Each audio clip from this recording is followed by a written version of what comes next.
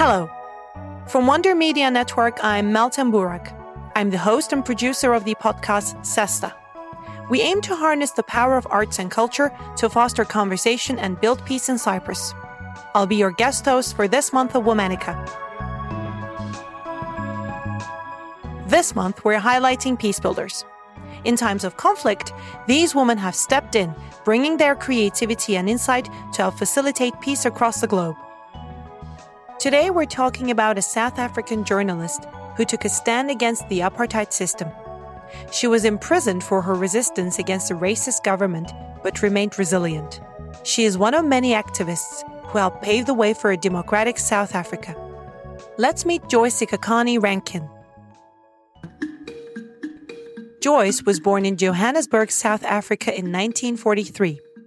At the time, the country was governed under the apartheid system, which enshrined racial inequality between black and white South Africans into law.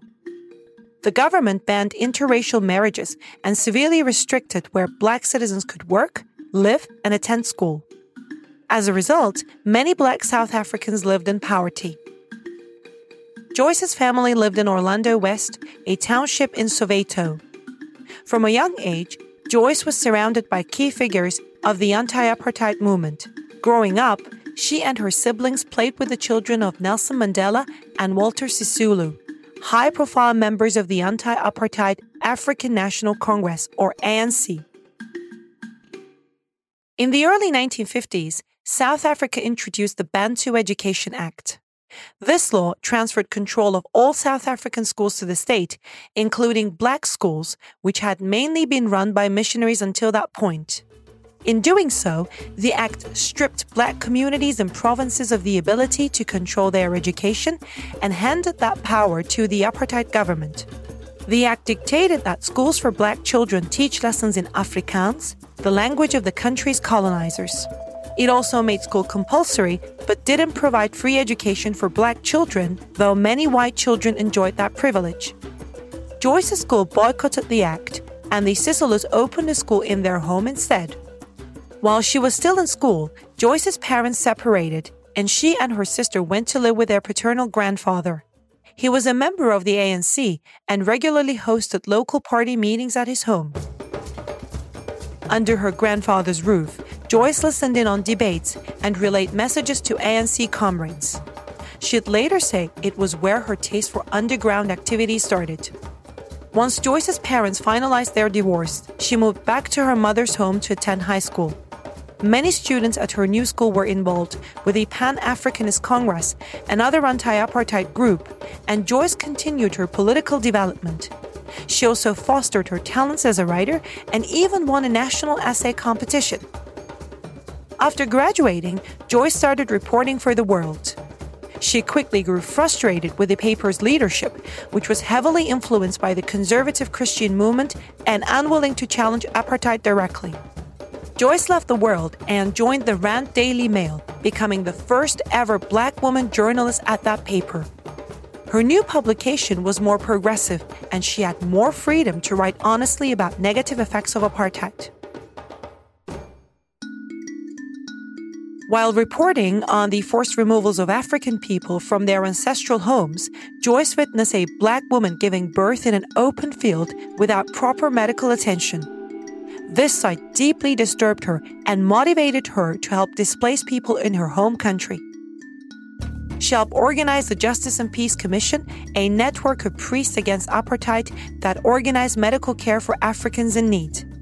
Through this work, she met Ken Rankin, a Scottish surgeon who she would eventually marry. They dated in secret. Remember, their relationship was illegal in South Africa because Ken was white and Joyce was black. The couple made a plan to marry abroad. Ken left South Africa to await Joyce, but she never showed up.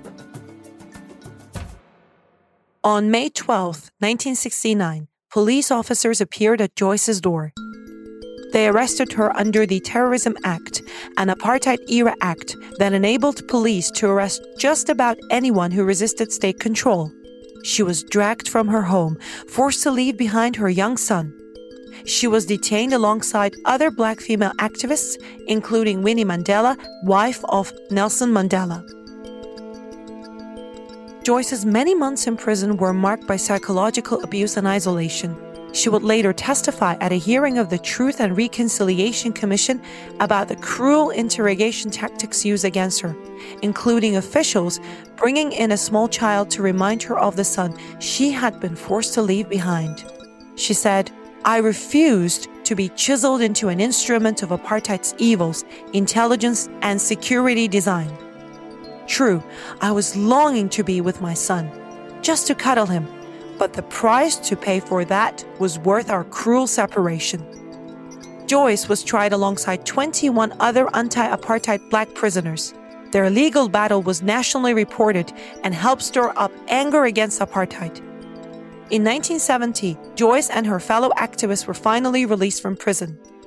The ANC advised her that she would be in danger as long as she remained in South Africa.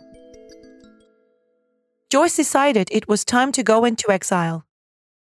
In July of 1973, she traveled in secret and eventually reunited with Ken. After years apart, they finally married. Throughout her exile, Joyce remained an active member of the ANC.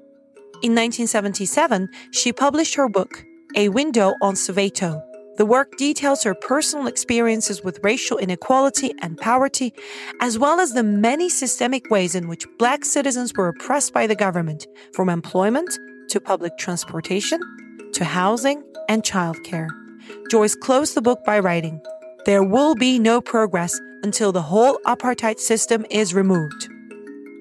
In the early 1990s, Joyce and Ken returned to South Africa. By this time, years of uprisings, protests, and economic sanctions from the United States and European countries had weakened the apartheid government that had arrested Joyce. In 1994, South Africa formed a democratic government. Nelson Mandela became the country's first president. After her return to the country, Joyce worked for the National Intelligence Agency and the South African Broadcasting Corporation. Joyce's coverage of racial inequity and underground work for the ANC helped bring about real and lasting change for South Africa. As people across the globe still struggle against oppressive regimes, women like Joyce remind us that as long as there is still resistance, there is hope. All month, we're talking about Peacebuilders. For more information, find us on Facebook and Instagram at Womanica Podcast. Special thanks to co-creators Jenny and Liz Kaplan for having me as a guest host. Talk to you tomorrow.